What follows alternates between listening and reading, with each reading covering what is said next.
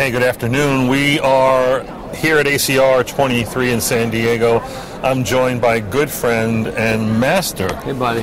of rheumatology and infectious disease, Dr. Kevin Winthrop from Oregon Health Science Center in Portland. Kevin is always active at these meetings, always teaching us. I know that you have a bunch of sessions and whatnot. I wanted to corner you on things that rheumatologists are concerned about. Sure. And in the aftermath of COVID, are we still concerned about COVID? So there are reports that happened right after COVID and now about the vaccine itself causing autoimmune disease. What's your take on that? Well, I think I told you about my experience with gout, right? I got my vaccine, my toe kind of hurt. This is my first vaccine, and then the next day I had the biggest gout attack ever, or my first one, and it was quite impressive. So there's no question there's innate and other parts of your immune system are stimulated with these vaccines. So I think it makes sense that someone who has an underlying inflammatory condition or maybe an incipient one could see a flare or something like that. I will say that most of that type of information is in the form of case reports or case series. Right. There are some population-based data looks at those questions where generally you don't really see an increased risk of new onset autoimmune disease or even flares of autoimmune disease. But again, I do believe it happens. I guess it happened to me with my gout. But I do think there's enough case reports that you do see something like that. Certainly even with the vaccine or with natural infection, you see similar reports. Right. You see, increased risk of seizures, diabetes. There's all these very small increased risks that you see with natural infection. I don't think it would be unusual to see something similar with a fake infection, a vaccine. Right. To trigger some similar type of adverse events, albeit in a much lower risk than the natural infection. Certainly. That's usually what we're trying to do, prevent these things. So I've seen a lot of good reports about the biology, what the spike protein is doing, and for that matter, maybe even the vaccine. And it does excite the innate immune response. It does activate the inflammasome. Yeah. And that might, as you say, might be the trigger to start the fire, and goes to that old theory that I think we had as we were medical students, that infection can make immune disease worse, and just by the evil humors that it produces. So it's not surprising that vaccination would lead to more events. What do you think about the concept of actual infection leading to a surge in autoimmune disease? My take on that is that I think that during the COVID pandemic, nobody got seen, and after the COVID pandemic, everybody's back to being seen. So is this enhanced surveillance maybe that's picking up more cases that shows up in these reports? But I personally don't think I'm seeing more autoimmune disease because of COVID. Yeah, so the onset of new autoimmune disease, like I said, the population-based looks I've seen at that with both natural infection and vaccine, haven't really shown any increased risk.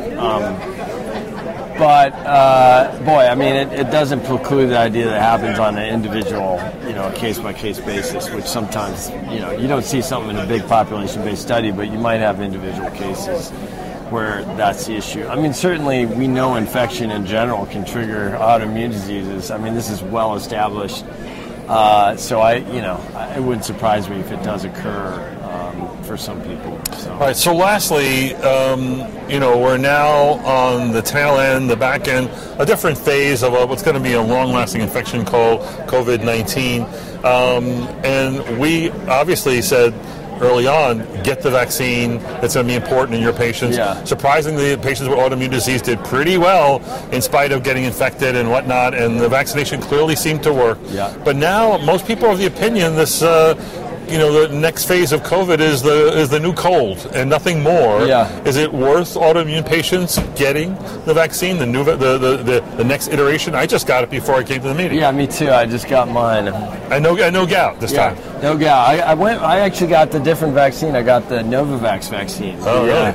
Protein adjuvated vaccine that's different from the mRNA vaccine. The reason I did that is I think they all work similarly. and they all have similar safety profiles. But I've been the last mRNA vaccine I got here, I had like really impressive lymphadenopathy in my armpit for. Yeah, here I am with all these problems. Yeah. Anyway, so I decided I haven't had none of that. Sorry. I was going to get a different vaccine this time. It worked out fine. So I mean, I think for people who've had difficulty with the mRNA vaccines before, that's an option. Right. But I think they're all good vaccines. And your question is really good, and it kind of goes back to something you said too a minute ago. It's hard to study both the effectiveness of the vaccines as well as safety or kind of this question of new autoimmune disease, etc. Because people have multiple exposures at this point, both through natural infection and through vaccines. So some people have 2-3 COVID experiences, and then they've had 2 or 3 vaccines. They've had 6, 7, 8 exposures at this point. So it makes it complicated to study some of these questions that you're asking. Right. That being said, it raises the question you just asked, like, is it worth getting another vaccine? And to be honest, I think for a lot of people who are younger or not, don't have risk factors, they've already been exposed 4 or 5 times. I don't know that you're gaining much with an additional vaccine at this point, other than the short-term 3-month increase in your neutralizing titers, and then they go back down to where they were 3 or 4 months ago. So there may not be a lot of benefit for those type of people. Now, I think for your patients, it depends who they are. I mean, certainly subsets of them have not either had. I have patients who haven't had COVID before. It's hard to believe. Me neither. I've not, and I've been tested many times. Yeah. So anyway, there are those people out there, so they are more naive that way, immunologically. And I think also there are patients that have had suboptimal exposure to the vaccine or suboptimal responses to the vaccine. I mean, we know that B-cell depletion therapy. I mean, there's other people on TAC and MMF. I mean, there's groups of people that are out there that just probably are under protected. And so, I mean, for those people, if we had a monoclonal preventive antibody, which hopefully we'll have soon, that would be a good option. And for those people also, I think booster is a good option too. Now, the frequency of those boosters, I don't know. I mean, we've kind of slipped into this idea of annual boosters for the general population, which myself and I have a lot of colleagues, I'm not sure, a lot of us don't think that's necessarily the right answer. For subsets of people who are immunosuppressed, who had prior problems mounting responses, maybe that is the answer, at least temporarily. Right. But you can't vaccinate someone every 3 months or every 6 months. I mean, this is, and if you look at the data, the longer you wait between the vaccines, the better they work. Mm-hmm. So, I know CDC says, if it was 2 months ago, you can get your vaccine, but I mean, that's a little early. Right, and the data is weak at best. I would wait 6 to 12 months. I mean, if I was immunosuppressed, things like that. So, anyway, I think the long answer, it was way too long an answer, is to your question, yes, there are subgroups of people that should continue to be vaccinated, but we probably don't need to vaccinate at such short intervals. Right. So it is, I mean, what do vaccines do? They reduce the risk. This is you're playing the odds, and in high risk patients, that seems like it's a worthwhile thing. I think that we know who our low risk patients are, and that we can be more conservative with them. But I think this is very helpful advice. So, Kevin, always wonderful. Yeah. Let's do it again next year. Come to our thing tomorrow. Len Calabrese and I, and Cassie and Al Kim, and is this a session on what? Several other people. Yeah, it's a CME, Vindico CME on COVID. Where we are today with vaccine, monoclonal antibody development, and kind of what the future holds that way. So, good. Yeah. A powerhouse antivirals. Yeah, we got there's good stuff in the pipeline, so I think it'll be even more of a cold for people in the future. So, all right, excellent. That'll be Tuesday afternoon. Yeah, you got it. Yeah, thank you. Be there. Cool.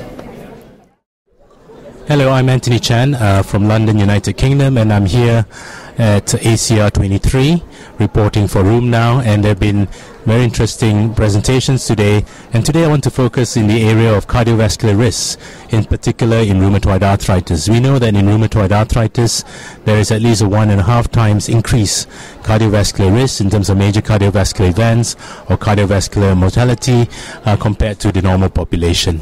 And so how have this evolved? Here at the ACR 23, there are two important abstracts from today.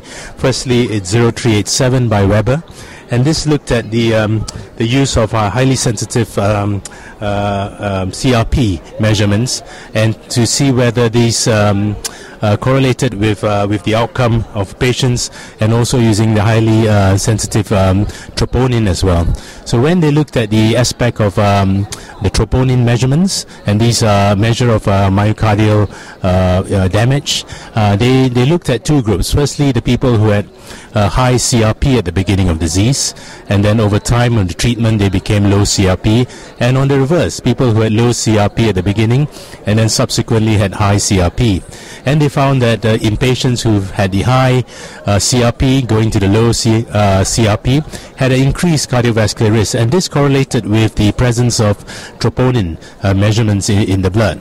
And so they concluded that the use of troponin could be another measure that we could use in order to assess our patients with rheumatoid arthritis in terms of finding out their cardiovascular risk on top of the traditional cardiovascular factors that we know that we use for these patients.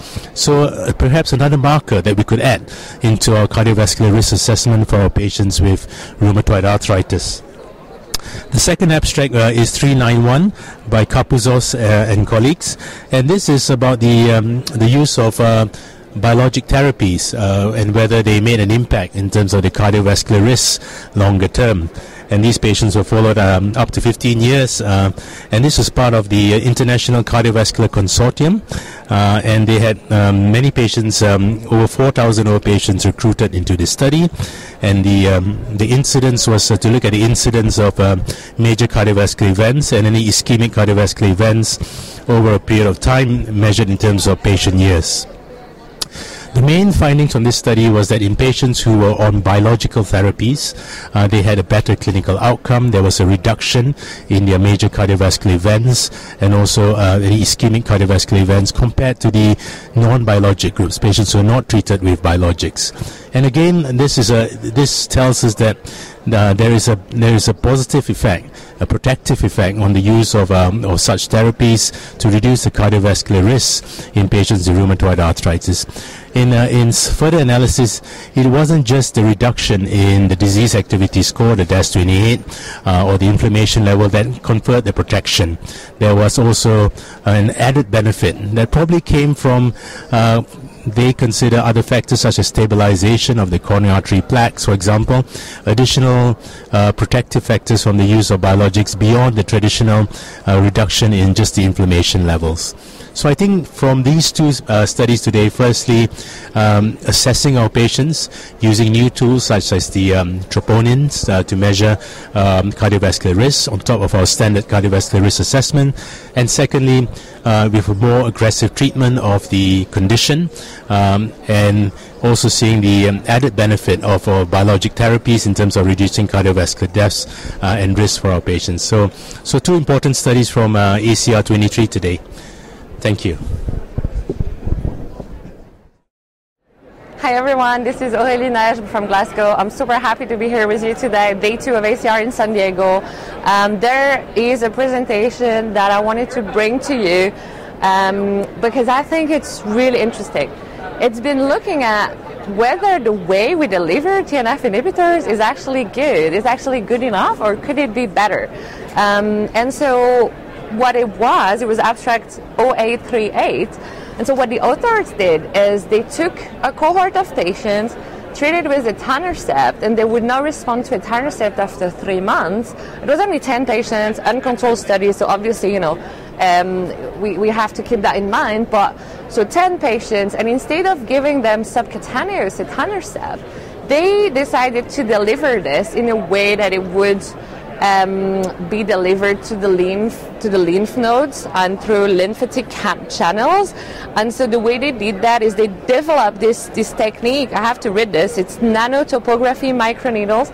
So it's wearing like a bracelet, basically, like a wristband, and that delivers etanercept straight into the joint draining lymphatics. So obviously it's mainly if it's the wrist, it was mainly focused on the arm, and that is obviously open for discussion whether it should be targeting other joints as well. But what they found in this trial, obviously there was no placebo, either it wasn't controlled, but is that these patients that were inadequately responding to etanercept after 3 months and therefore had a really high DAS could reduce their DAS by 2 points on average, which is actually really good.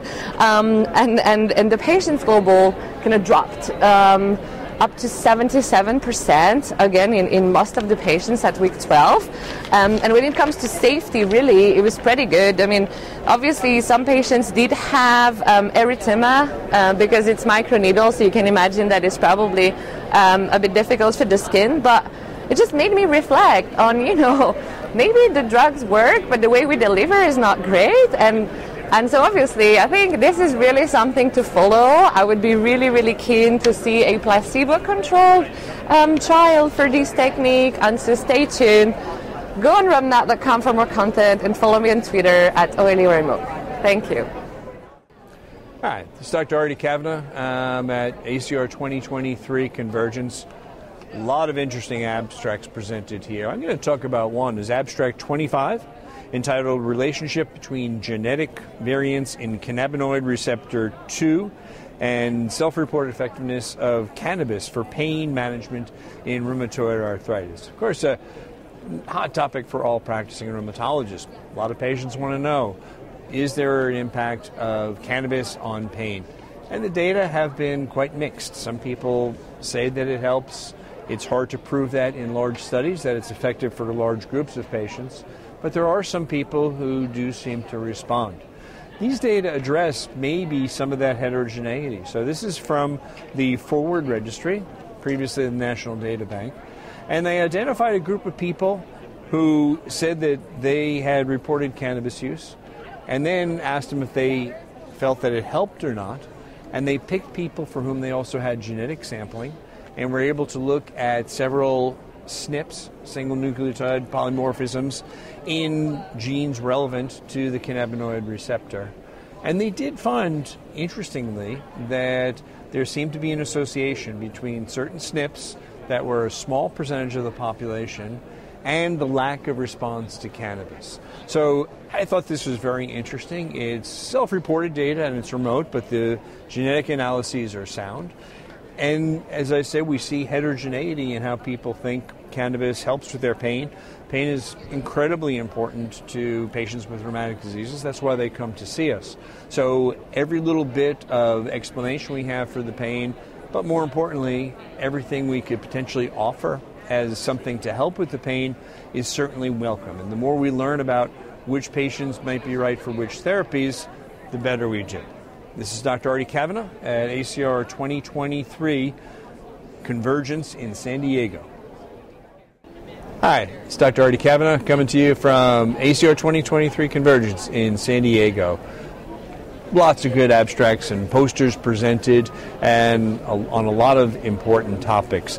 I want to talk about one abstract, 387, and this looks at the potential role for high sensitivity cardiac troponin T and cardiovascular events in rheumatoid arthritis.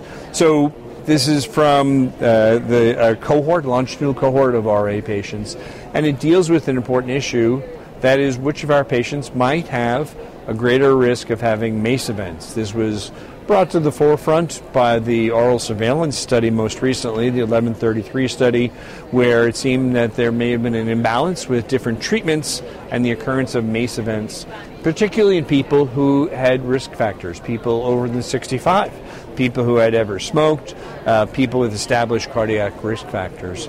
So in this analysis, what they did is to look at highly sensitive troponin T as a marker potentially of cardiac injury. It certainly is something that our colleagues use to identify people who've had actual damage, such as a myocardial infarction. But if you look more carefully, you'll find that quite a number of people may have elevated levels. Do these have any prognostic significance? Well, this abstract looked at that and said that they may. So if you have people who have detectable cardiac troponin T, the highly sensitive one, so more people will have it, I think in this cohort they had about 30% of people who did have that. They indeed seem to be more likely, even adjusted for other cardiac risk factors, to suffer MACE events. So is this something we're going to see measured in the future? Might it be measured as part of clinical trials to more specifically delineate cardiac risk? We'll have to see. But it was an interesting idea, and I think a well-done abstract and important information. So this is Dr. Artie Cavanaugh coming to you, ACR 2023 Convergence. Hello, I'm Anthony Chan from London, United Kingdom. I'm here at ACR 23 in San Diego, reporting for Room Now. And today at the conference we've heard about new developments in the area of rheumatoid arthritis. And today I want to focus on the area of diet. There's a lot of discussion that we've had about the impact of diet on rheumatoid arthritis. Today I'm joined by Marta Sala-Climon. She's a researcher from University of California, San Diego, and she's presented an abstract number 2125 on the use of a diet called ITIS, and this is in comparison to the Mediterranean diet. And some really interesting findings, and I'm very happy that Marta, you can come and join us. Yeah, thank you so so much. Tell us a little bit about your study from the presentation today. Yeah, so we're conducting a blinding randomized clinical trial, and this is an ongoing study, but the preliminary outcomes that we are finding is the poster that we presented. So what we are trying to do is to observe the effect of the ITIS diet for 3 months in rheumatoid arthritis patients, and the effect of the Mediterranean diet for 3 months in rheumatoid arthritis patients. So at each visit, what we do is a physical examination of the patient. We also gave them a health test, like the health assessment questionnaire, and also we collect blood, stool, and saliva samples for the further analysis. So what we observe right now is that patients following ITIS diet have improved a little better than patients following just the Mediterranean diet. So ITIS patients, patients following the ITIS diet improve their pain, their fatigue, their C-day, their visual scale analog from the physician, and the visual scale analog from the patients. While the Mediterranean diet patients improve their C-day and the visual scale analog from the physician. This is, of course, preliminary data, so we cannot say that ITIS diet is much better than the Mediterranean diet, but this is some tendencies that we can observe. Also, while seeing the adherence to the diet, we could observe that ITIS patients were more adherent to the diet. We are further analyzing this data, so I cannot tell you much about this, but this is what we observed, and we thought that was interesting to further analyze. And then for the microbiome analysis, what we just did was with the baseline microbiome of all the patients, we tried to predict the response of the diet. So for ITIS diet patients at day plus 15, those who did not respond show a higher abundance of Keribacteria and Recibacteria, and those who responded find a higher abundance of diarrhea. While in the Mediterranean diet patients, we observed just that the non-responders had a higher abundance of Enterococcus. And then we observed very different things at 3 months, and we are not very sure if this is just because we don't have enough patients, like we have some dropouts, so we don't have as much patients at 3 months as we did at day plus 15. But we observed some differences, which for ITIS diet will be that the non-responders show higher abundance in Corynebacterium, and the responders show higher abundance in Granulicatella. And then for the Mediterranean diet patients, we didn't observe any higher abundance in non-responders, but we observed some almost statistically significant higher abundance in responders for Paraprevotella and Lactobacterium. So a very comprehensive study, although I understand you say preliminary, but I suppose very promising, because for many years we've only kind of knew about Mediterranean diet mainly. So for our benefit, can you just tell us what is in the ITIS diet? What components make up the ITIS diet? Sure. So ITIS diet, the main difference between ITIS diet and Mediterranean diet is that in ITIS diet we try to eliminate the pro-inflammatory foods that can be present in the Mediterranean diet. For instance, dairies. With dairies, I have to say that there are some contradictory data. We just decided to remove it because it can be pro-inflammatory, but there's no for sure evidence that supports that this is pro-inflammatory. We are removing the alcohol, sugary drinks, refined grains, solanaceae like tomato and eggplants, and red meat.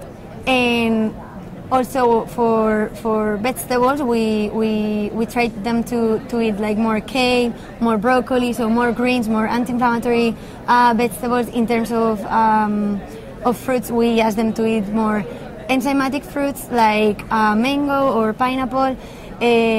Also antioxidant fruits like berries, strawberries, raspberries. And then in terms, for instance, of fish, we ask them to eat more omega-3 rich fish, which will be the fatty fish, but the smaller ones because of the high metals. And for meat, we are asking them to eat chicken or turkey, but like 2 to 3 times per week, not more, because the main thing we want to do is try to change a little bit the protein from animal to vegetable protein, because that's also more anti-inflammatory, right? Yeah. Also, in terms of coffee and green tea, we are trying to reduce the coffee intake and improve the green tea intake because it's much more anti-inflammatory and antioxidant. And basically, those are the... So more green tea in the ITIS diet. Yeah. Which is something we should encourage more. Yeah. Certainly from this evidence that we have.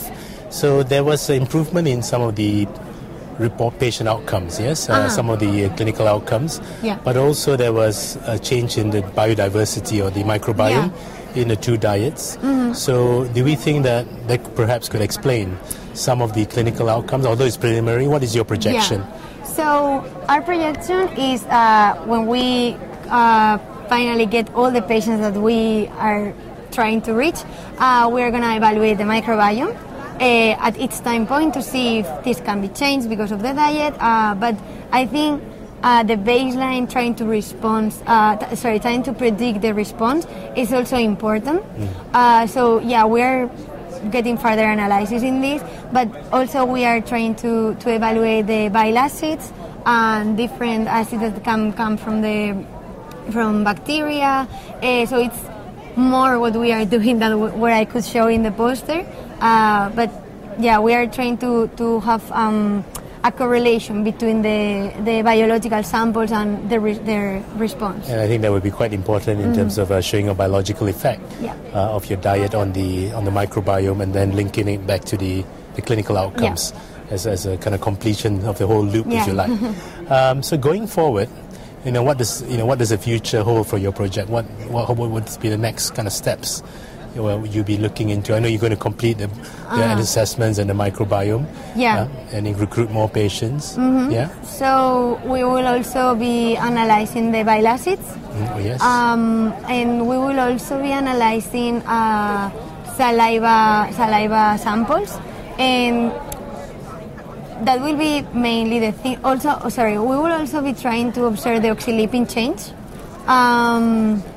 But those are our thoughts right now. Okay. I think we will have to do much more things, but those are the near future things. So a lot of promising new data that we probably would see in future meetings and hear more about your work. So are there any sort of take-home messages that you have from your study for our audience?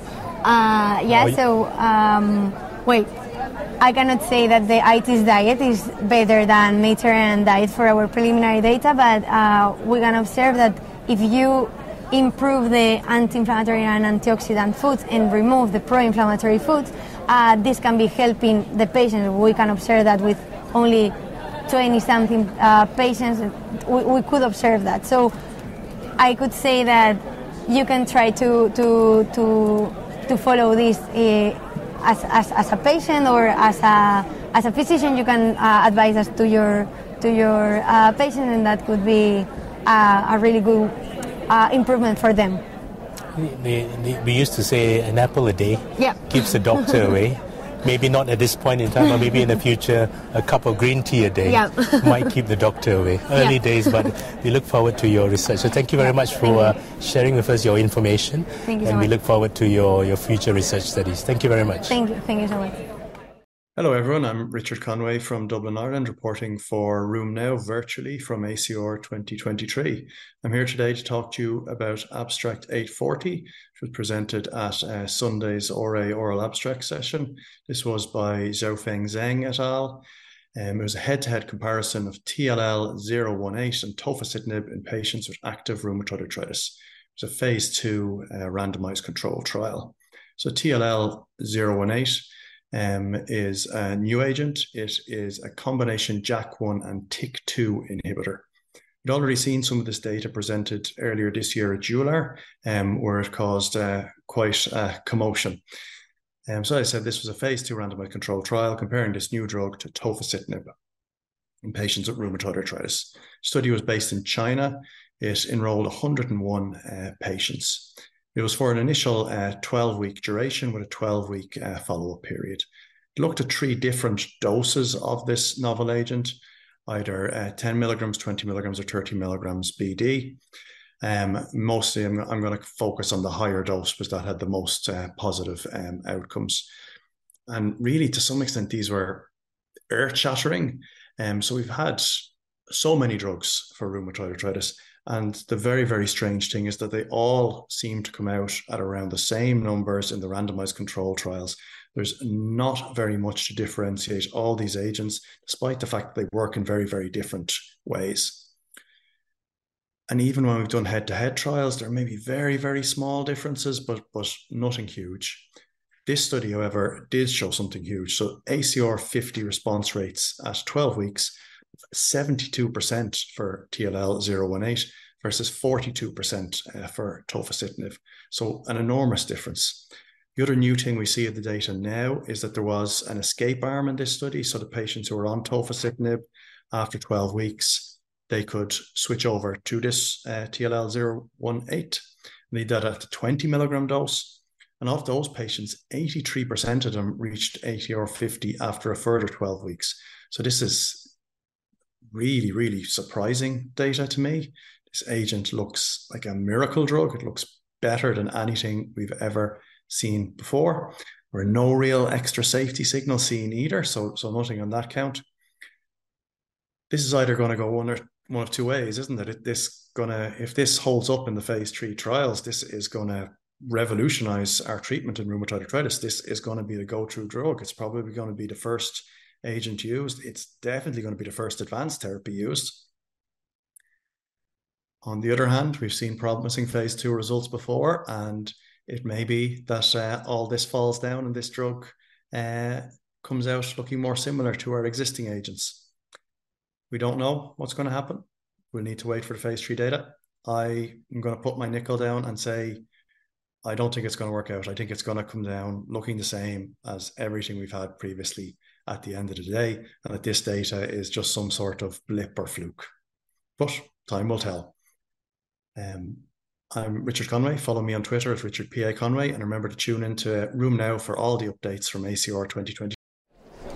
Hi everybody, it's Mike Putman from the Medical College of Wisconsin, reporting to you from ACR Convergence 23 for Room Now.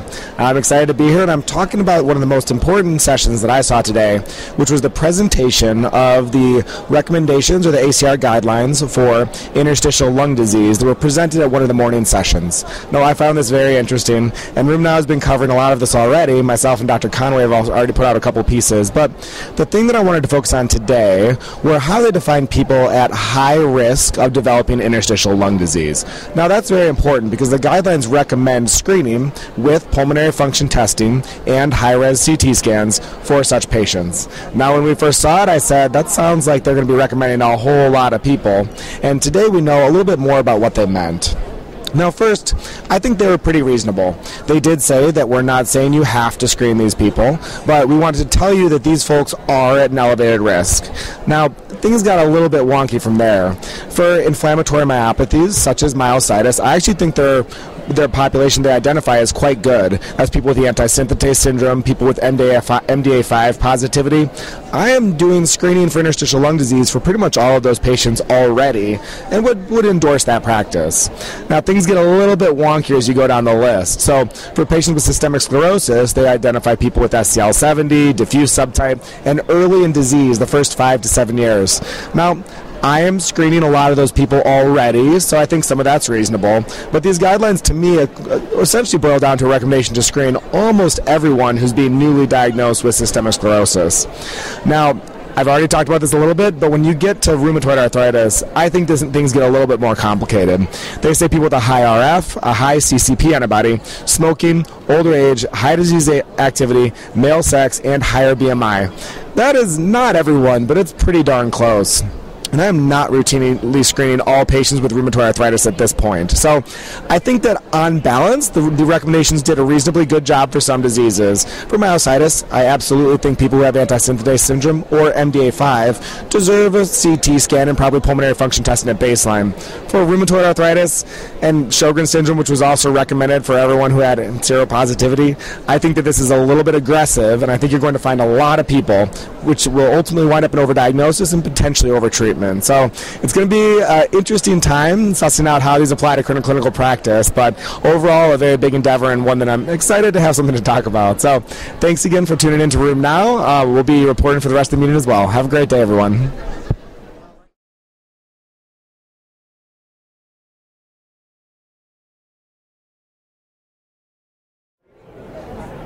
Hi, it's Dr. Artie Kavanagh coming to you for Room Now from ACR Convergence 2023. Big meeting, lots of posters, lots of interesting information. There's one abstract, as happens sometimes, that really gets your interest, and there's some things that you still want to see more fleshed out about. This is 294, and the abstract is about the impact of Tofacitinib treatment on skeletal muscle in rheumatoid arthritis. So one of the things that we've noticed with our JAK inhibitors is that when we treat patients and we monitor laboratory values, we see an increase in CPK. And that doesn't necessarily seem to be pathologic, and we don't see weakness, we don't see frank myositis. So what do we do with that? Well, this is an interesting study, small number. It was called the RAMRA study, open label, single center, 15 patients who had at least one other risk factor for muscle weakness, sarcopenia, which is a big problem. Inanition, wasting, bad things which lead to frailty in patients with RA. What they did was measure muscles, and they did that by looking at MRI before and after treatment. And what they found out is that it did seem that the JAK inhibitor therapy, in this case it was with Tofacitinib, may have had an anabolic effect on muscle, which might explain the high CPK, insofar as that some muscles seem to be larger as a course of treatment. And there's a molecular rationale that could explain that. So I think with the specific therapies that we have, they do target things that we understand, but how the body interacts in these complex cascades, we don't know. So I think that these data are intriguing, and I'd certainly love to see a follow-up with further analysis into it. So for Room Now, this is Dr. Artie Kavanagh coming to you from ACR Convergence 2023 in San Diego. Hi everybody, it's Mike Putman reporting from ACR Convergence 2023 for Room Now. I am excited to be discussing abstract 1071 today with Maddie O'Sullivan. She's an internal medicine resident, chief resident at the University of Utah, who's applying to rheumatology. Now, I saw her abstract earlier today, which is about the mortality of patients with rheumatoid arthritis who receive checkpoint inhibitors. It's something that I think about a lot with my patients who develop diseases that require them, which seems to be all of them these days. And her abstract piqued my interest. So, Maddie, why don't you tell me a little bit about the question you were trying to answer? Yeah, so there's a theoretical risk that patients with underlying autoimmune disease, in particular rheumatoid arthritis, may experience adverse events related to their underlying autoimmunity, or they may experience decreased efficacy of the immune checkpoint inhibitors when needed for treating their cancer. So our objective was to look at patients with underlying rheumatoid arthritis before receiving immune checkpoint inhibitors, comparing their mortality rates and specific causes of death compared to those patients receiving immune checkpoint inhibitors without underlying rheumatoid arthritis. Yeah, so I love that. I feel like oftentimes we look for outcomes that don't matter a whole lot, and they're sort of nebulous, but there's nothing nebulous about death. All of our patients are take that outcome measure seriously. So you have a good outcome measure, and this is an important question. So tell me, what did you find? So we used data from the VA, and we looked at a sample of about 300 patients with underlying rheumatoid arthritis. And those patients were matched based on their age, sex, and their year of VA enrollment compared to patients in the VA without a diagnosis of RA. They were similar at baseline in terms of their demographic characteristics, their specific subset of cancer diagnoses, and the type of immune checkpoint inhibitor that was used to treat their cancer. And then we did an analysis to examine kind of differences in mortality and causes of death. Very cool. So you got a big group of people. They're VA patients. It's a nice area to do research. We can actually get kind of granular data for epidemiology there. And you asked the relevant question, and I think you had a big enough sample size to sort of actually answer it. A lot of times studies like this wind up being really small, like what happened to 17 people? We had 300 people with RA, and then a whole lot more who didn't. Excellent. All right, so what were the results? Give me the big conclusion here. So we found that there was no significant difference in mortality rates among these patients, and that they had similar causes of death. So the majority of patients did die from their malignancy, and a vast minority of patients died of infectious complications, and those rates were similar between the two groups. Very cool. So this is highly relevant to patients with rheumatoid arthritis because, if you're a patient with rheumatoid arthritis, you go on a drug that's going to ramp up your immune system, and you say, well, I'm also on drugs to ramp down my immune system. Exactly. How is this going to work? And so it seems like patients in that demographic do similarly, which is pretty encouraging. Right. So if you were to counsel a patient with rheumatoid arthritis about this study, what would you tell them? What would be your take-home message for them? I think that there's good data that shows that patients with RA tend to experience flares during the duration of their immune checkpoint inhibitor therapy. So we would talk about that, but I think that I would be able to reassure them based off this data that we expect that these drugs will be effective and that they won't have an increase in other non-autoimmune related adverse events that may increase their mortality. I love it. Simple, to the point, highly relevant, and I think a message that our patients will be glad to hear. So thanks so much for letting me interview you. Be sure to follow Room Now for all the great coverage from ACR Convergence 2023. Thank you. Experience adverse events related to their underlying autoimmunity, or they may experience decreased efficacy of the immune checkpoint inhibitors when needed for treating their cancer. So our objective was to look at patients with underlying rheumatoid arthritis before receiving immune checkpoint inhibitors, comparing their mortality rates and specific causes of death compared to those patients receiving immune checkpoint inhibitors without underlying rheumatoid arthritis. Yeah, so I love that. I feel like oftentimes we look for outcomes that don't matter a whole lot, and they're sort of nebulous, but there's nothing nebulous about death. All of our patients are take that outcome measure seriously. So you have a good outcome measure, and this is an important question. So tell me, what did you find? So we used data from the VA, and we looked at a sample of about 300 patients with underlying rheumatoid arthritis. And those patients were matched based on their age, sex, and their year of VA enrollment compared to patients in the VA without a diagnosis of RA. They were similar at baseline in terms of their demographic characteristics, their specific subset of cancer diagnoses, and the type of immune checkpoint inhibitor that was used to treat their cancer. And then we did an analysis to examine kind of differences in mortality and causes of death. Very cool. So you got a big group of people. They're VA patients. It's a nice area to do research. We can actually get kind of granular data for epidemiology there. And you asked the relevant question, and I think you had a big enough sample size to sort of actually answer it. A lot of times studies like this wind up being really small, like what happened to 17 people? We had 300 people with RA, and then a whole lot more who didn't. Excellent. All right, so what were the results? Give me the big conclusion here. So we found that there was no significant difference in mortality rates among these patients, and that they had similar causes of death. So the majority of patients did die from their malignancy, and a vast minority of patients died of infectious complications, and those rates were similar between the two groups. Very cool. So this is highly relevant to patients with rheumatoid arthritis because, if you're a patient with rheumatoid arthritis, you go on a drug that's going to ramp up your immune system, and you say, well, I'm also on drugs to ramp down my immune system. How is this going to work? And so it seems like patients in that demographic do similarly, which is pretty encouraging. Right. So if you were to counsel a patient with rheumatoid arthritis about this study, what would you tell them? Like, what would be your take-home message for them? Yeah. I think that there's good data that shows that patients with RA tend to experience flares during the duration of their immune checkpoint inhibitor therapy. So we would talk about that, but I think that I would be able to reassure them based off this data that we expect that these drugs will be effective and that they won't have an increase in other non-autoimmune related adverse events that may increase their mortality. I love it. Simple, to the point, highly relevant, and I think a message that our patients will be glad to hear. So thanks so much for letting me interview you. Be sure to follow Room Now for all the great coverage from ACR Convergence 2023. Thank you. Hello everyone, I'm Richard Conway from Dublin, Ireland, reporting virtually for Room Now from ACR 2023. I'm here to talk to you today about Abstract 1582. This was presented at Monday's plenary session number 2. It was by Bryant England and colleagues.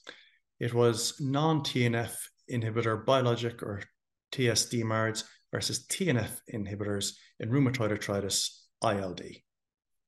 So the reason this study has come about is that there has been this previous suggestion that TNF inhibitors are associated with increased mortality in patients with RA-ILD. There are a number of studies hinting at this. The main one was a BSR registry study, which compared TNF inhibitors to rituximab, showing worse outcomes with TNF inhibitors. Really, to many of us, this never really made mechanistic sense. TNF inhibitors are a fantastic drug for almost every other aspect of rheumatoid disease, among other conditions. They have not been associated with lung disease in a de novo fashion commonly at all. And why would they worsen this aspect of rheumatoid disease when potentially helping all other ones? So this is my favorite abstract probably from this meeting. It is such a smart study, very important clinical findings, and presented in a really, really nice way today as well. So this is a target trial emulation. It was using a new user propensity score matched design. It was based in the VA, so there's some caveats with that. So as you'd expect, this was largely male, 92%, largely older patients with a mean age of 68 years. And they compared non-TNF biologic or TSDMARDs to TNF inhibitors in patients who had RA-ILD. They enrolled 474 patients in this study. The non-TNF inhibitor patients, 53% of them were rituximab and 28% were on Upadacitinib. And this is important because these are the two agents we favor in RA-ILD. We think these are our best two agents, and 80% of the patients being compared to TNF inhibitors were on one of these two drugs. Findings: so there was an adjusted hazard ratio of 1.22 for respiratory-related hospitalization for favoring the TNF inhibitors. There was no difference in all-cause or respiratory mortality. So this hazard ratio 1.22, it's not statistically significantly different. I mean, people could argue that the 22% potential increase, that is clinically important. It's within the error range of the study. But even if that is true, it comes down to the TNF inhibitor side. So really, I think this study largely exonerates TNF inhibitors from their previously suggested role in worsening outcomes in RA-ILD.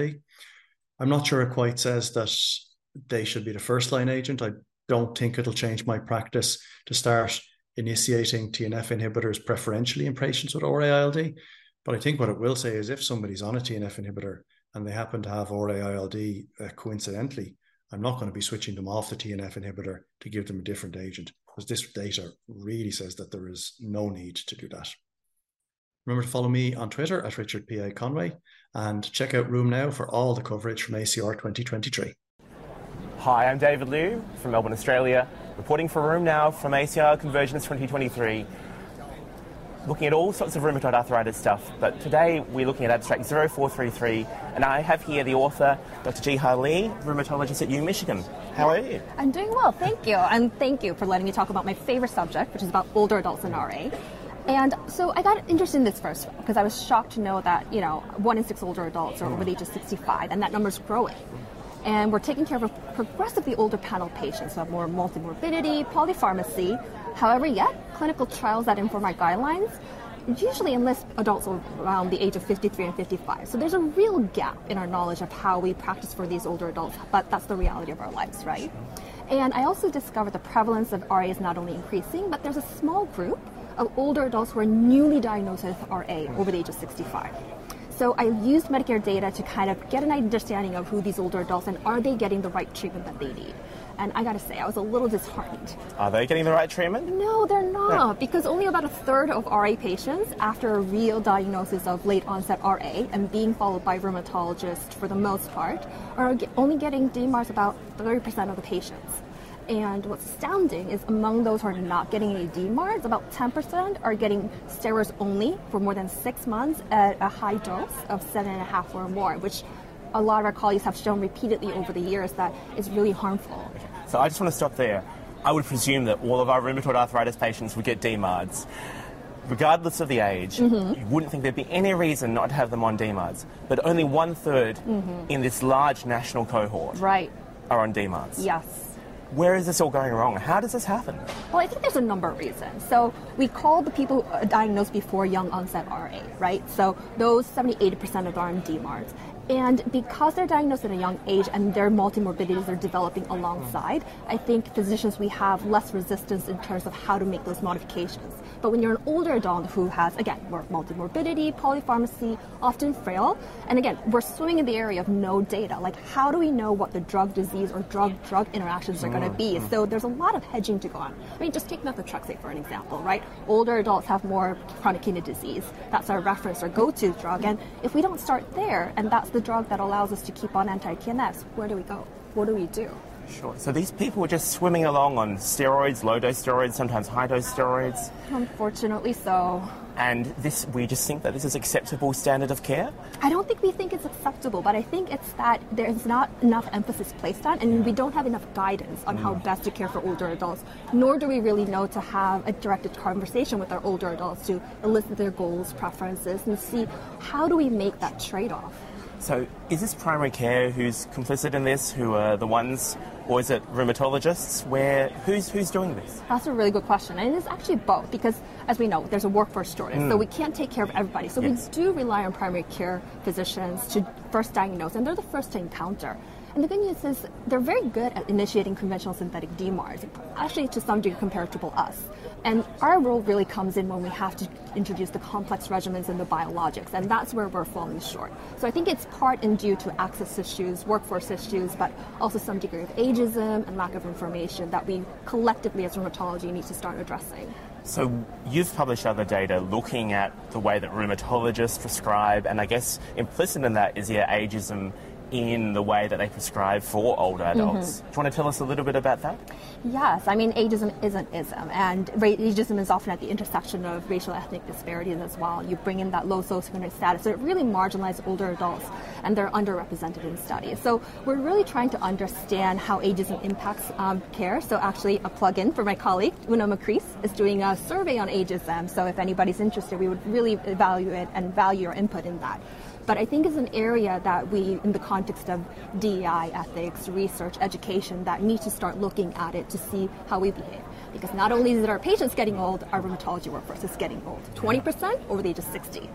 So really, how are we going to fix this situation? How are we going to fix this situation where essentially 2/3 of patients who are over the age of 66 are getting really what I would consider an unacceptable practice? Yeah. How are we going to change that? Well, we need more data. We need the evidence. And that means we really need to make a conscious effort and a design plan to include older adults into clinical trials or actually any kind of research. And in fact, in 2017, NIH introduced the inclusion across lifespan policy, which means for anybody engaged in human subjects research, including surveys, interviews, human tissue, that older adults should not be excluded for cost convenience reasons, and it has to be representative of the population that we're actually providing care for.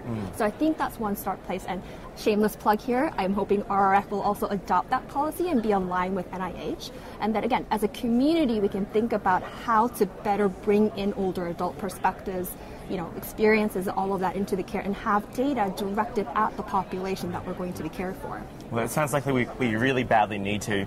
We talk at this meeting about a lot of incremental benefits and changes for rheumatoid arthritis patients, but it sounds like we're just leaving a whole heap of them by the wayside. Yes, and those are the people who are only just going to be growing. And the thing is, I do want to emphasize, this is a testament to the medical advances that we've made. Like now that we've actually had advances in RA treatment, we get to now consider an older population that we can really benefit and ensure that they have a really good life. So for plenty more about everything rheumatoid arthritis at this meeting, go on down to rheumnow.com. Hello everyone, I'm Richard Conway reporting for Room Now from ACR 2023. I'm reporting virtually from Dublin, Ireland. I'm going to talk to you today about abstract 1629. This was presented at Monday's Rheumatoid Arthritis oral abstract session. This was by Caleb Michaud and colleagues. This was titled Persons with Rheumatoid Arthritis and Long COVID. And then there's some other stuff which I'm going to skip for now in the title because it really gets at the study outcomes. So long COVID, we know all about this. It's very much entered the mainstream knowledge and it is not just confined to health professional discussions. It's common, seen about 30% of COVID cases, and in about 10% of those, it seems to be more persistent, so it doesn't resolve soon after COVID. Those of us who've worked in this area for some time have noticed a lot of similarities between long COVID and other conditions that we've seen. So fibromyalgia being one that we see in rheumatology, and also previous post-viral type syndromes such as chronic fatigue syndrome and ME. So the authors here looked at 667 patients who had rheumatoid arthritis and COVID. Of those, 15% were diagnosed with long COVID. And what the authors here were looking at was the characteristics of the patients before they got COVID and what happened during COVID.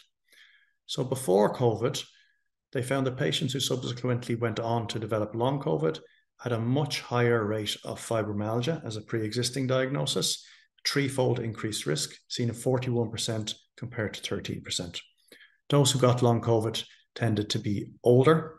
They were less likely to be white. They had lower socioeconomic status. They had more depression, more comorbidities, and had worse rheumatoid arthritis-related patient-reported outcomes, all before COVID happened. Their long COVID itself tended to be more severe. They needed more intravenous antibiotics and had more hospitalizations for COVID. But both of those things did not happen to the majority of patients who developed long COVID. So the IV antibiotics was 23% versus 9%, and the hospitalizations was 18% versus 5%. So the authors came out with a real hot take on their discussion of what these results meant. And they suggested that long COVID symptoms may reflect pre-existing illness that was there before COVID.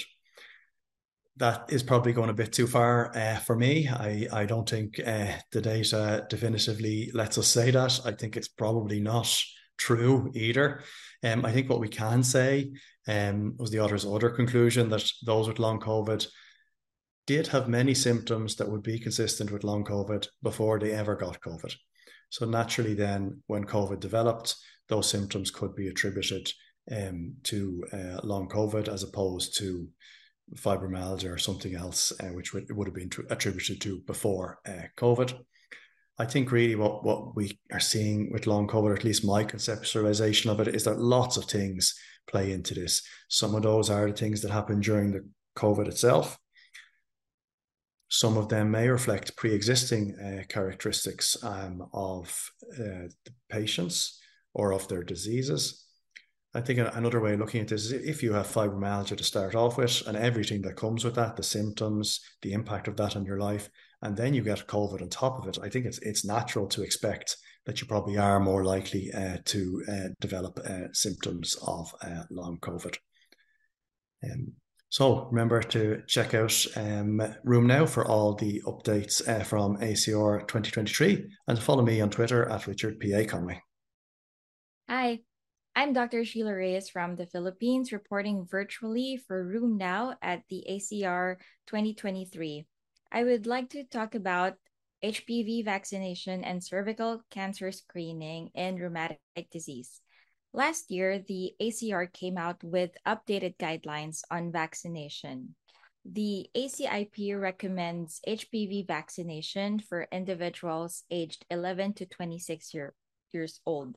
For those aged 26 to 45 years, particularly those SLE and RA patients or those with rheumatic disease who have not been previously vaccinated, the ACIP recommends HPV vaccination based on shared decision-making, which brings me to discuss abstract number 1356 by the group of Dr. Amaya Small on the reproductive history and HPV vaccination awareness among women with SLE and RA.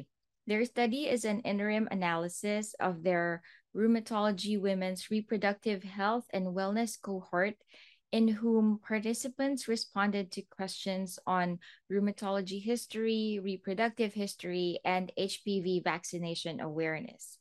The group then compared reproductive history and HPV vaccination status and awareness among their patients with SLE and RA included in the cohort. Now, both groups were similarly likely to be sexually active with similar reporting times since their most recent Pap smears, as well as abnormal Pap smear results. But SLE patients were reported to have persistently abnormal Pap smear results on follow-up than RA patients. And in addition, cervical cancer screening discussions by rheumatologists were done more on SLE than RA patients. Both groups were also similar in terms of HPV vaccination awareness and HPV vaccination status. However, 50% of the cohort members who were or are eligible for vaccination, these are respondents less than 45 years old, did not receive the HPV vaccine. The major reason reported was simply because they were not offered the vaccine. Other reasons included they did not know it was important, and they were concerned of the vaccine side effects. Studies such as these make us realize the daunting role we rheumatologists have to play in the management of our patients. It opens our eyes to the reality that despite the evidence and recommendations, HPV vaccination rates are still low. And I think that is a global finding. So that being said, this interim analysis highlights the importance of increasing HPV disease awareness and discussing vaccination and cervical cancer screening with our SLE and RA patients. Follow me on X at Rheumarampa and tune into Room Now for more reports and videos of the ACR Convergence 2023. Thank you. I'm Anthony Chan from London, United Kingdom, reporting here for Room Now that's in San Diego, ACR 23. Today is another day where we've seen a lot more presentations here at the meeting. And one of the fields of rheumatology that has certainly been expanding is the use of ultrasound, in particular musculoskeletal ultrasound. But one of the issues that we want to discuss is about the teaching and the delivery of ultrasound to the users. How do we find a way that we can deliver teaching in a more effective manner for users? So I'm here today joined by Dr. Sebastian Valentin Schäfer, who is from the University of Bonn in Germany. And he has presented today a very nice work in the abstract number 2079 on the use of teledidactic way of implementing teaching versus on-site teaching. So Sebastian Valentin, welcome to today's meeting, and I wonder whether you could take us through the work that you've been doing. That's a pleasure. It's a pleasure. Nice to be able to present our abstract. Well, what we did, we have been implementing point-of-care ultrasound at the University of Bonn. I'm the ultrasound director and also the head of rheumatology. So I really try to make rheumatology as sexy as possible for medical students. And we have an ultrasound curriculum which is published, the MUTE study, Musculoskeletal Ultrasound in Dermatology, which was focused on dermatologists to learn the most important ultrasound planes which there are in musculoskeletal ultrasound. And we further tested this in another study which is already published, the PSOZONE study, where dermatologists used musculoskeletal ultrasound to early diagnose psoriatic arthritis, and it really worked quite well. And what we did now in our current abstract, we used this ultrasound curriculum to test teledidactic versus on-campus musculoskeletal ultrasound training in medical students. And how we did this, we did the pre-OSCE, so an objective structured clinical examination, a practical exam of ultrasound skills before the training and after the training. And we had one group assigned with 30 medical students doing on-campus training and the other one doing solely teledidactic training. In both training courses, we involved peer tutors to just decrease the level of interaction from student to student, and we had experts like me who were online and were also available for deeper tasks. Now you ask yourself, perhaps teledidactic, how does it work? And it's not working. Ultrasound is a practical skill. It is working because every student got his Butterfly IQ portable ultrasound probe and an iPad, and they got it home, and they were training during these online sessions with their students or with their friends. The ultrasound planes, we had the peer tutor who was just improving the plane, put it right, left, deeper, increase B mode and so on. And at the end of this course, which went over 12 weeks, we did another practical examination and we found amazing, outstanding results. The on-campus training had 90% of the possible highest degree they could achieve, and the teledidactic achieved even 92%. So numerically, teledidactic ultrasound training was even better. And that is amazing. I mean, we have to go with the time. We have to give students the possibility to teach them teledidactic if they want to, especially if you have students who live far away. They don't have to come to the university.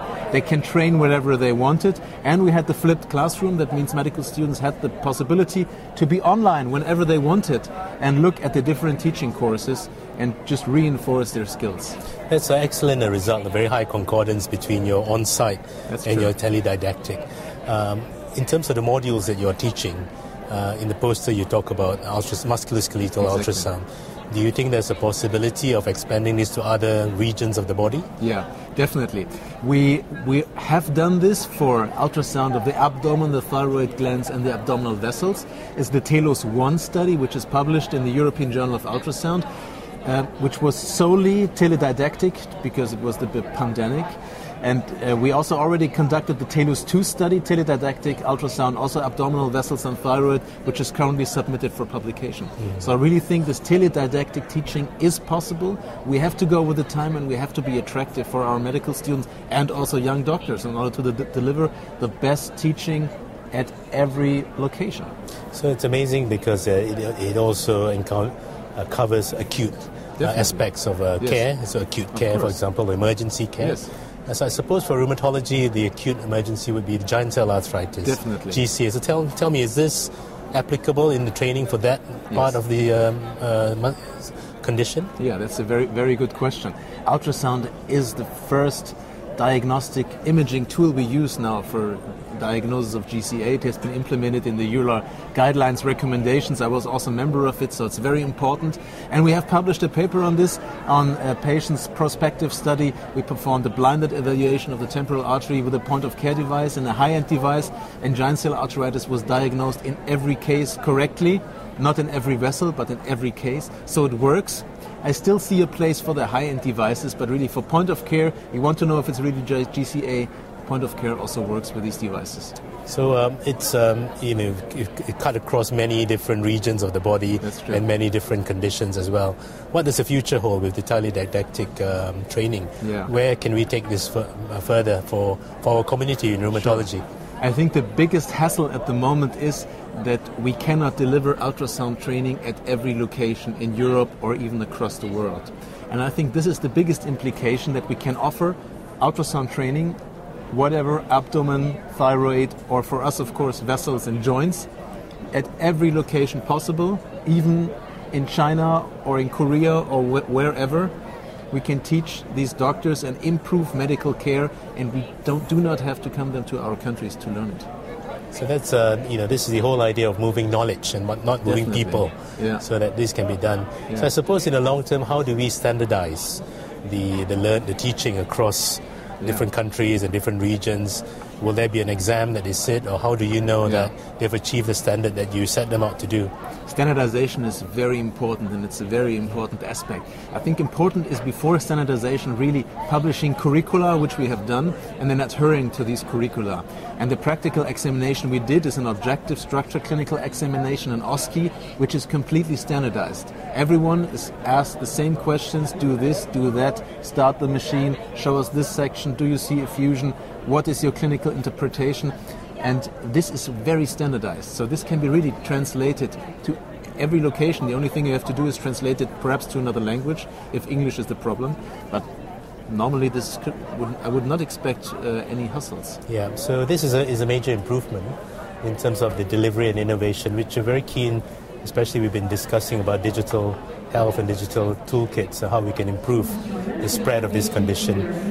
So for our viewers, as we kind of wrap it up, what would be your take-home message about your poster that you presented? What were your take-home messages for our readers? Yeah, I think our take-home message is this: teledidactic training works, and also an ultrasound. There are these people who say ultrasound is a practical skill, you need to come where and you need to learn it practically. No, it is possible to learn it teledidactic if you have a good teacher, if you have the appropriate machinery like we had, so that you can project the live ultrasound sections to the tutors, and then it really works. So we look forward to hearing more about your work in the future meetings, congresses, and as you advance and really champion ultrasound. I think we've never met such a passionate person I met you today, and this is why we feel that this would be a good way of trying to deliver teaching, because it's always difficult to get everybody to come in one-to-one location.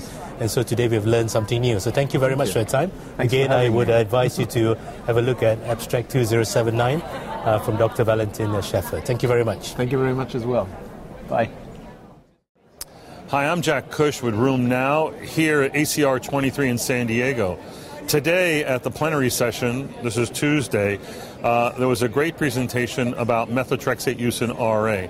This is Abstract 1583 presented by Varun Dheer, where he presented the results of a study which looked at single-dose oral methotrexate versus split-dose oral methotrexate, both given weekly, in a large cohort of RA patients.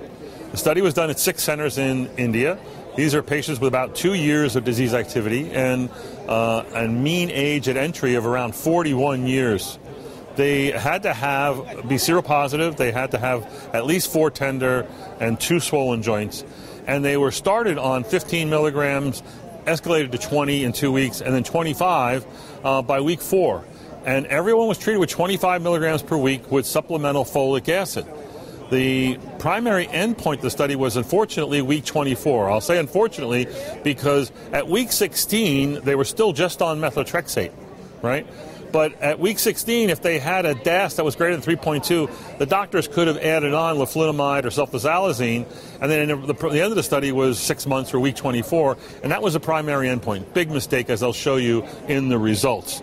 So again, the study was sort of well recruited and well tolerated. The primary endpoint was at week 24, and the primary endpoint measure was a EULAR good response. Gotta say, I really still don't know what a EULAR good response is. And you know what? It wasn't different between split dose oral and single dose methotrexate, 25 milligrams a week. However, if you looked at week 16, when people were just on methotrexate only with no other add-ons, the differences were significant and highly significant. At week 16, split-dose oral ACR 20 was 76% versus 52% with single-dose. ACR 50, 55% versus 35%. ACR 70, 25 versus 14%. That's significant. Now, why am I making a big deal out of this? The problem is, once you use more than 15 milligrams of methotrexate, you know that oral absorption is highly variable and could go down by as much as 50%. And that's why when you get up to 15 milligrams a week, you should be going into split dose oral. And what does that mean? The people that got 25 milligrams all at once on Wednesday morning. The people who got the split dose oral got 15 in the morning and 10 milligrams in the evening.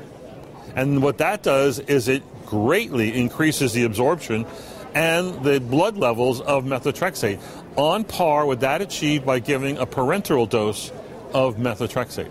So that's why the study really helps inform practice, that once you're above 15 milligrams, you probably should go to split dose oral, and you'll see really optimal outcomes for your patients receiving methotrexate for RA. The question is, as you go to split dose oral and you deliver more drug to the patient, to the cell, do you not increase toxicity? And you should. However, in this study, they really didn't. They had actually more transaminitis, but these were not significant. They did have a little bit more in the way of nausea and or GI symptoms, but it was not significant, right? Other things that were important in this study: the patients who got split dose oral had better improvement in their DASH-28. They had less need for rescue DMARDs, the addition of leflunomide or sulfasalazine. That was like for 35% in people on split dose oral versus 55% in people that were on the single dose once a week. So this study, which was an open label blinded assessor study, 24 weeks, 253 patients, really does help inform practice, and I think you'll be hearing a lot about it. It comes from ACR 23. Tune in for more. Hello everyone, my name is Yusuf. I'm from Leeds. I'm reporting for Room Now at this 2023 ACR in sunny San Diego, California. As we all know, that the use of JAK inhibitors has been associated with increased risk of thromboembolism from the oral surveillance data. Therefore, there is a need for us to understand the immunopathogenesis behind this. Today, we will discuss about an abstract number 1676. Just to let you know that this abstract has been awarded as an emerging Excellence Investigator Award to Dr. Paula David, who unfortunately could not be here today, and she was working with Professor Dennis McGonigal, who is the senior author who is available to be interviewed today. Hi, Dennis. Hi, yes, hi. It's nice to be in sunny San Diego from Leeds. Yeah. So we work together, and Dennis is from Leeds as well. So would you like to tell us about the background of the study and what motivated you to look into this topic? So as we all know, JAK inhibition has been linked to thrombosis, and the mechanisms are poorly understood. And with us working on respiratory wards during the COVID pandemic, we become aware of this phenomenon of immunothrombosis or immune-driven thrombosis. So I sent Paula to work with Robert Arians, who is a specialist coagulation laboratory in Leeds, to explore the idea that JAK inhibition may in some way increase immune-driven thrombosis. So what Paula did was she got blood samples from rheumatoid arthritis, inactive and active, and also control samples. And she extracted the mononuclear cell fraction from these, and then she activated them in the laboratory with lipopolysaccharide and also other toll receptor agonists like poly-IC. And then she collected the supernatants from these cells and subsequently added them to normal plasma to see if that accelerated clot formation, and that is called a turbidity assay. She also added the supernatants from the rheumatoid and control cells to whole blood in an assay called thromboelastography to look at clot formation in whole blood and not just plasma, and the whole blood also including platelets.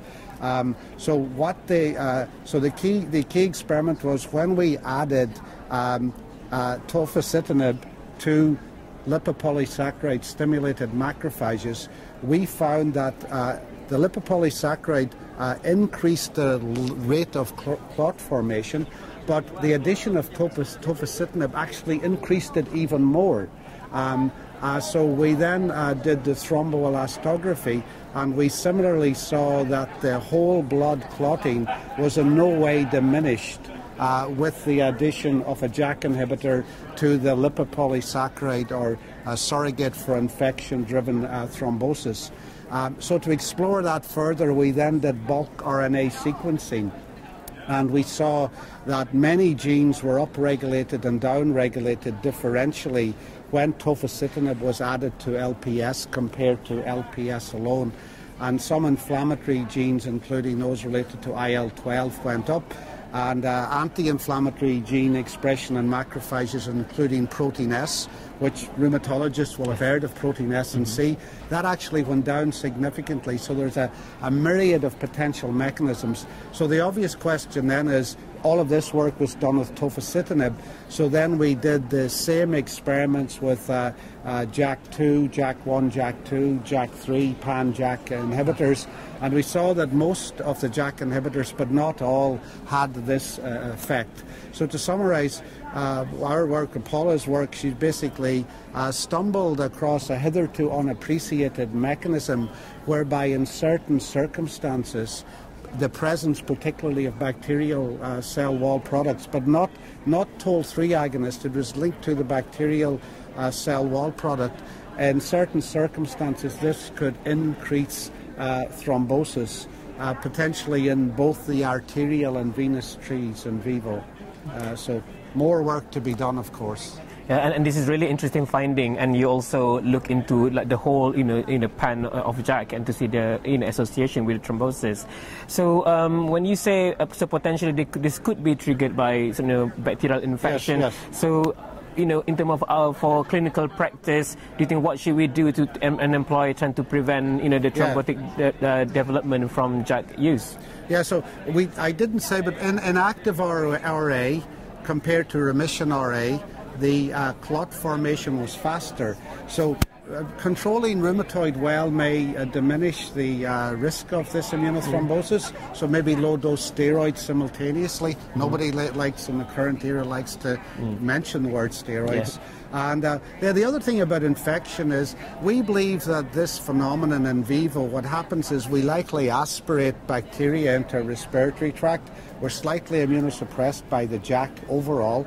But then when the JAK inhibition in conjunction with bacteria in the alveolar network may trigger this clotting, which will trigger then a little bit of pleurisy, and this may trigger secondary vascular thrombosis. So it gives a pulmonary artery thrombosis in situ rather than embolization from the deep veins. So it just gives us a general different view. For example, antiphospholipid syndrome, we now know this is a distinct pathogenesis, so we could probably give an antiphospholipid patient a JAK if we had to. So it's just that I think we've stumbled upon a mechanism in conjunction with our excellent coagulation laboratory collaborators who obviously deserve all the credit. Yeah. So just lastly, just before we wrap up, so just through trying to give in terms of clinical context, so if a patient who are on JAK inhibitors and were admitted because of pneumonia or something like that, would you then say that we should really pay attention in terms of trying to give them anticoagulation during the hospitalization to prevent from thrombosis? Yeah, so that's a good question, and you've just put it on the radar. So we need to now start thinking like this if people with a pneumonia are at risk of this. But it is important to point out that people with viral pneumonia, including influenza, not just COVID, and bacterial pneumonia, do naturally get immunothrombosis to block the avenues of exit of the bacteria and prevent bacteremia. So immunothrombosis is a physiological phenomenon, so that may not be a big issue, but very interesting. So we're so glad having you, Dennis, here with RheumNow, and thank you so much for summarizing your work beautifully for us. Thanks, yes, for asking me, and there's no bias that you chose a fellow Leeds person, I hope. That's good. So thank you so much for listening to our interview. I hope you find it useful and informative. So you can follow RheumNow through various social media outlets, YouTube, Twitter, and etc. for more contents of ACR 23 coverage. Bye, everyone. Thank you. Hi, it's David Liu here, reporting from San Diego. We're back for ACR Convergence 2023. RheumNow's here covering a whole lot of different things. We've got a lot of JAK inhibitor coverage as well. And I want to tell you a little bit about a really interesting post I saw, post 0429, which it takes data from the Select Compare study. So that's a study which compared Upadacitinib to adalimumab. the clinical trial. They've done a post hoc analysis of this, and I think it's really interesting because it tells us there's some hints from this, but then I wonder what this means going forward. It looks at pain, and we all struggle with pain in our rheumatoid arthritis patients. We all don't know what to do when we've got rid of inflammation and there's still pain there. I think it's the kind of thing that keeps us up at night in terms of what this means for our patients. That's when our patients don't walk away as satisfied as they could be. This study looks specifically at comparing adalimumab to upadacitinib and does some fancy mediation analysis to try and understand what contributions come directly from pain improvement from the medicine itself versus pain improvement that comes through improving inflammation. So trying to look at surrogates from inflammation, things like ESR, trying to look at the swollen joint counts, comparing those to the other effects that might not be accounted for that. And so using a bit of this fancy cute analysis, we can try and see how much of the pain improvement might be from the drug itself versus from inflammation improvements. What this shows is actually upadacitinib implies that upadacitinib has a direct effect on reducing pain compared to adalimumab. And I think that's really interesting if that's the case.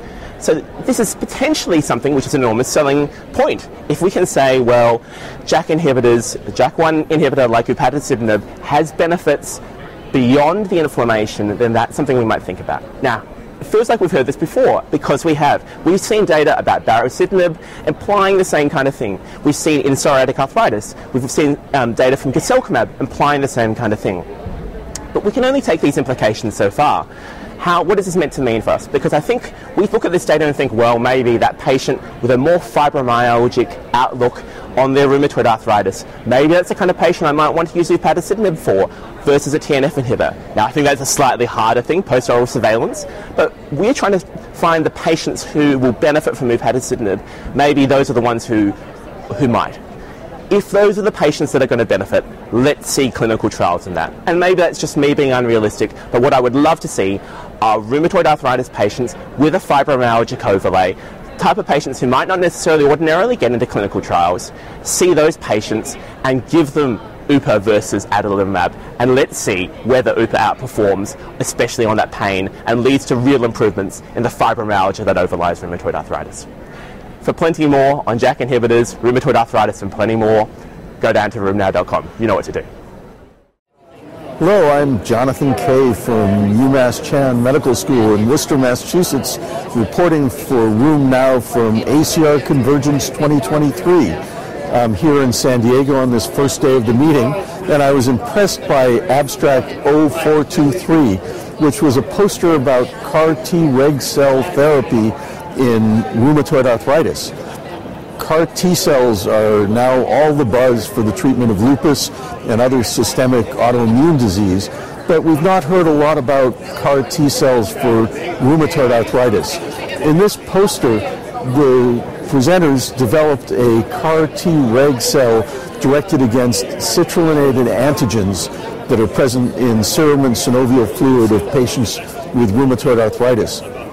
They looked for these citrullinated proteins in synovial fluid of patients with rheumatoid arthritis and individuals without rheumatoid arthritis, as well as in serum from patients with or without rheumatoid arthritis. And they found that there was reactivity with these citrullinated antigens in 84% of synovial fluids from rheumatoid arthritis patients and 48% of serum samples. Now, it's very interesting that in rheumatoid arthritis, proteins such as fibronectin are elevated in concentration compared to serum. The concentration of fibronectin in rheumatoid synovial fluid is threefold elevated above that in matched serum samples. So citrullination of proteins like fibronectin may be a prevalent component of synovial fluid and could be a target for CAR-T regulatory cell therapy. CAR-T cells directed against synovial antigens are a very promising way of treating rheumatoid arthritis, especially given that the presence of these citrullinated antigens correlated with markers of disease activity, namely elevated levels of serum interleukin-6 and C-reactive protein. This treatment option for rheumatoid arthritis is just in the early stages of development, but I look forward to seeing clinical trials of these CAR T regulatory cells in rheumatoid arthritis. This proves to be a very good potential therapy for autoimmune diseases such as lupus and holds promise for rheumatoid arthritis as well. I'm Jonathan Kay, reporting for RheumNow from ACR Convergence 2023 in San Diego. Stay tuned for more reports from ACR Convergence 2023 on RheumNow. See you again soon.